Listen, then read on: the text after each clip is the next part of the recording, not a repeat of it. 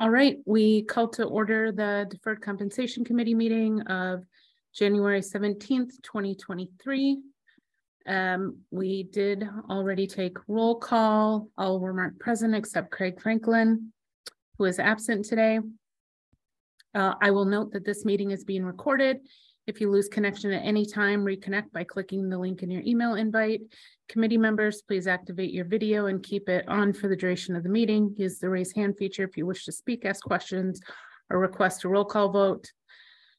City staff, please activate your video when you are speaking. Use the raise hand feature when you're asked a question. And we have no public members today. We do have Patricia Lutton joining us as a guest speaker. We can move on to approval of minutes then. David moved to approve minutes. Adriana seconded. No discussion. All those in favor of approving the minutes? Aye. Aye. Aye. Aye. All right, and moving on to public comment. We have no public comment today. Disclosures and recusals. Any disclosures or recusals? Okay. And then we're on to new business. Does someone want to move the 457B Deferred Compensation Plan and Trust? So moved. Okay. Second? Second. Okay. And for discussion, we have Patty Lutton here to talk about the plan and plan changes. You should see the plan document as an attachment to the agenda today. So you should be able to pull that up yourself. Does anyone want me to pull that up and view screen?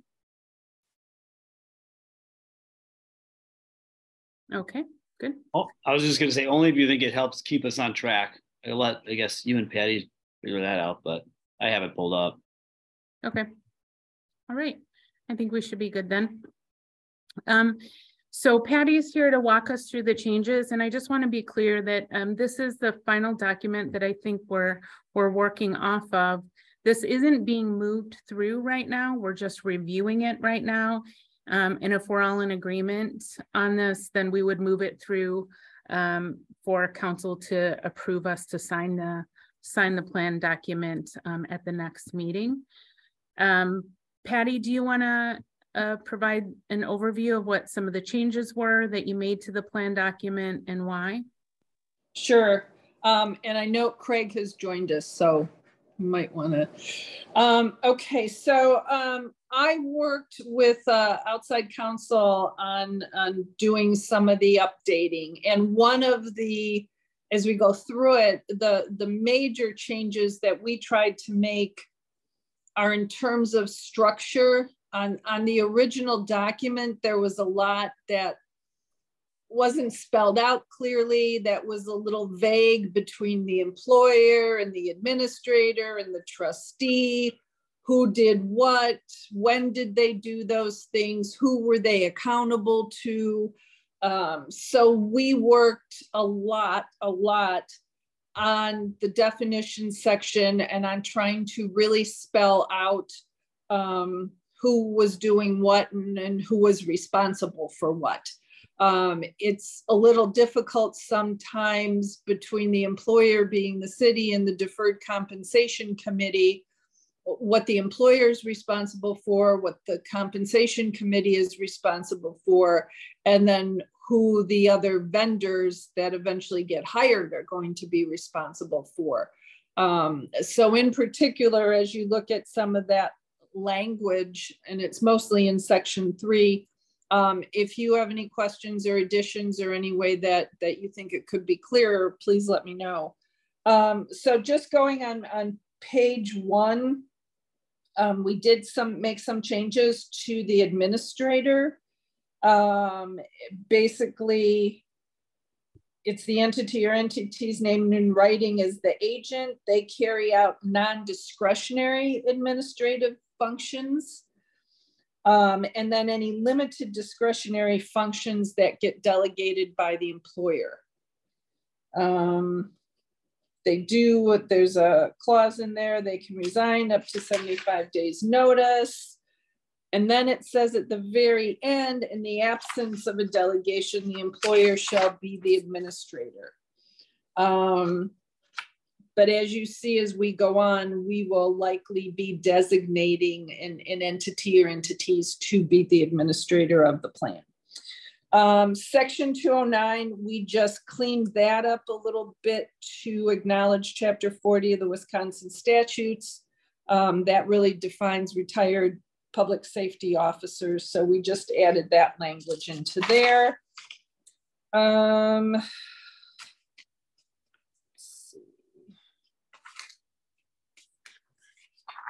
In section 2.16 under normal retirement age, we had 72 in there in previous documents. That has now come down to 70 and a half by law.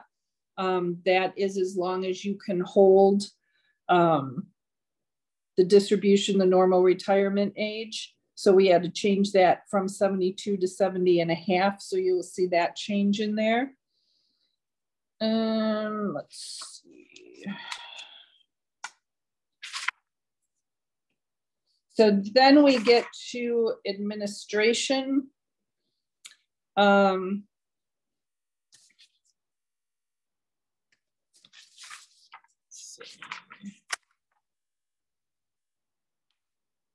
We did add in 2.21 under retirement, we again did add retire under the provisions of Chapter 40. A lot of these boilerplate languages with various governmental entities, some of them don't have the Wisconsin retirement system like we do. So we had to add that language to make it specific to Wisconsin. So a lot of the major changes occurred in Article 3, to start with duties of employer. And basically the employer of the city has the authority to make all discretionary decisions. And it goes through there exactly what those decisions are. So we have a little clearer idea of who's responsible and what they're responsible for. But then it says the employer in its discretion may delegate all or a portion of its authority to other persons or entities. And in there, we have the administrator, the trustee, or the deferred compensation committee. So we wanted that in there because the deferred compensation committee can take on some of these duties of hiring the trustee, hiring the administrator, and have a more involved participation in it.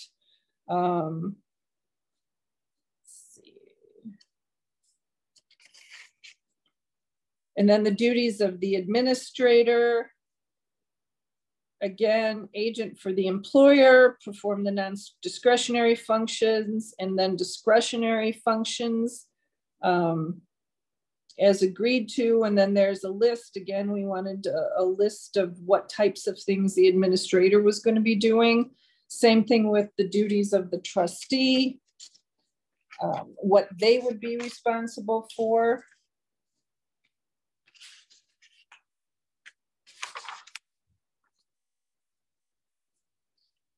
And then we didn't have a lot of changes until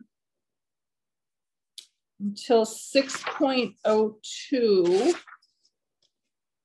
And again, we made it clear the trustee or administrator acting as agent. And these are the investment powers on page 7. And so that's generally going to fall to the trustee in this section. And that just delineates all the things the trustee is going to be doing.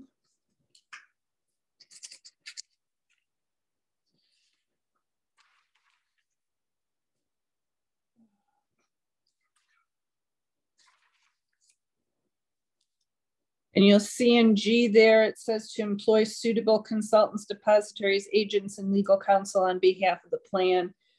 And that will come into play In 6.03 with taxes and expenses, one of the things we did do was to put in there to have a plan expense account. And that would be things like if we needed to hire legal counsel for plan review or things like that, that we would have a fund or money to do that. Currently, we don't have any type of a plan expense fund. So you'll see in 603, we talk about reasonable expenses incurred for legal, accounting, investment, trust services. And so there would be that there would be a plan expense account established to hold this revenue in case it was needed. And if it wasn't needed during the plan year, then it goes back to the participants' accounts.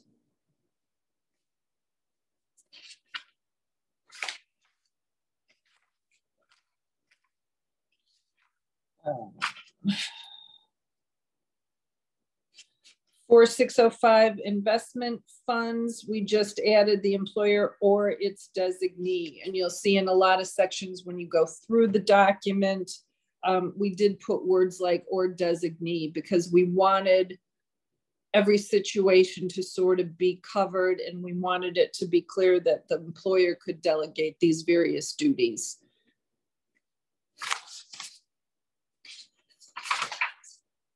And then we didn't have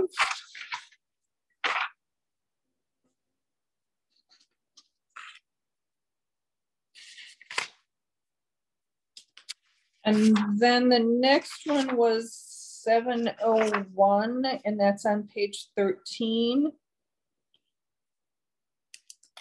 And that was changed from 70.5 to 72.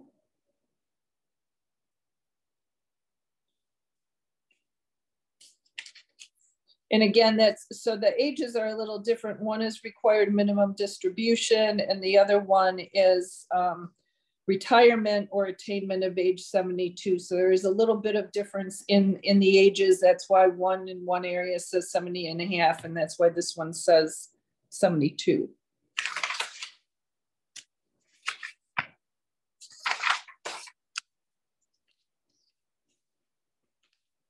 And that basically, that change on the retirement, they had something called the Secure SECURE, which is an acronym that I'm sure stands for something very long and involved. But they just made that change from 70.5 to 72. So that's why in the plan documents, we had to change it in that section from 70.5 to 72. Patty, but we would note that in 709, it retains the 70.5 as the in-service distribution age. Yes. Yeah. Yeah, that's a little different than the retirement. Yes, that's a good catch. Let's see.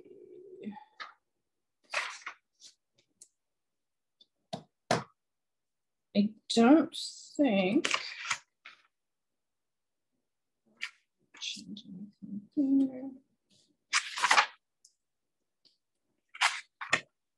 I think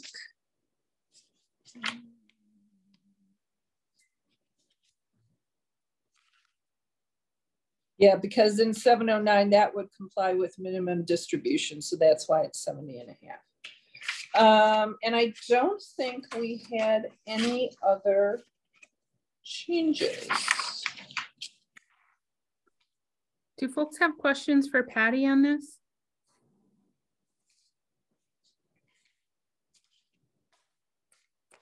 Is there not really a question. I attended a Mission Square webinar on Secure 2.0 earlier today.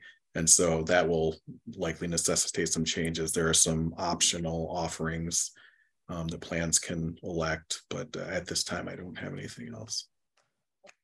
That sounds great. And when we get to item 2, I would just note that we have a plan for one of the providers to provide an overview of Secure the Secure Act 2.0 in March for us. All right, if there's no other discussion, I think we are intending to approve us putting this through council for signature. So it'll actually move through the body now formally, rather than just be up for a discussion item. All those in favor, say aye. Aye. Aye. Aye. All right. Aye. Okay. Next item. Anyone want to move approval of the next item? I move that we approve the 2023 schedule as proposed. Thank you. Second. Second. Okay. Discussion. I would just note we put this into a schedule so that we had a good cadence this year of regular meetings with our plan providers. We have a plan to go through the RFP document in February, as well as just a full plan review with Mission Square. We'll also be adding a committee member in February. And then in March, going through a review of the Secure Act 2.0, as well as a full plan review for Fidelity. We're hoping to move into a cadence where we have investment lineup reviews twice per year, every 6 months. So we have one in May, in June, and then again in November and December. In April, we're planning on addressing any outstanding plan concerns, education policy statement approval, investment policy statement review. And then in July, I tried to sort of offset any of our vendor meetings with some of the other things that we need to complete this year. So July includes a review of our emergency withdrawal policy, and revision of that, and review of our fiduciary responsibilities. And then September set aside again, no meeting in August. September set aside again another month for addressing any outstanding plan concerns. So folks have comments, concerns, questions about this plan? Seeing none, all those in favor of approval of this is our 2023 Deferred Compensation Committee schedule. Aye. Aye. Aye. Aye. Aye. Okay. And we can move on to the last item, which is to approve the Mission Square lineup change. Let me. I did attach the summary of plan investment changes. Oh, someone needs to move it first. Sorry.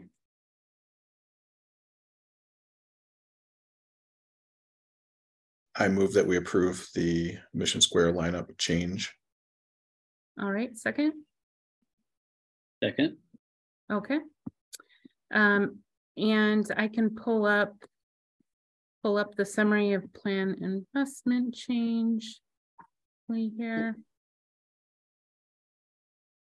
Share. So you should be all seeing the changes that Mission Square provided.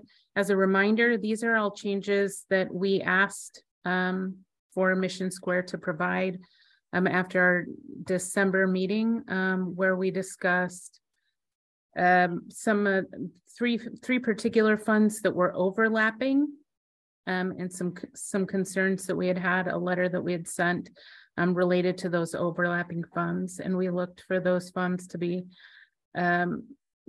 moved into different share classes in order to reduce overall fees for those three funds. And so Mission Square can get this into effect by next month, as long as I send them approval by, I think, day after tomorrow from our Deferred Compensation Committee.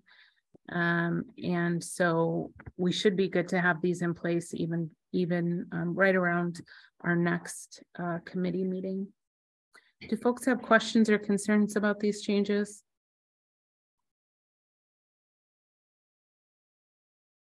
Okay. All of those in favor of approving the Mission Square plan investment changes, say aye, please. Aye. Aye. All right. And that concludes our business for today.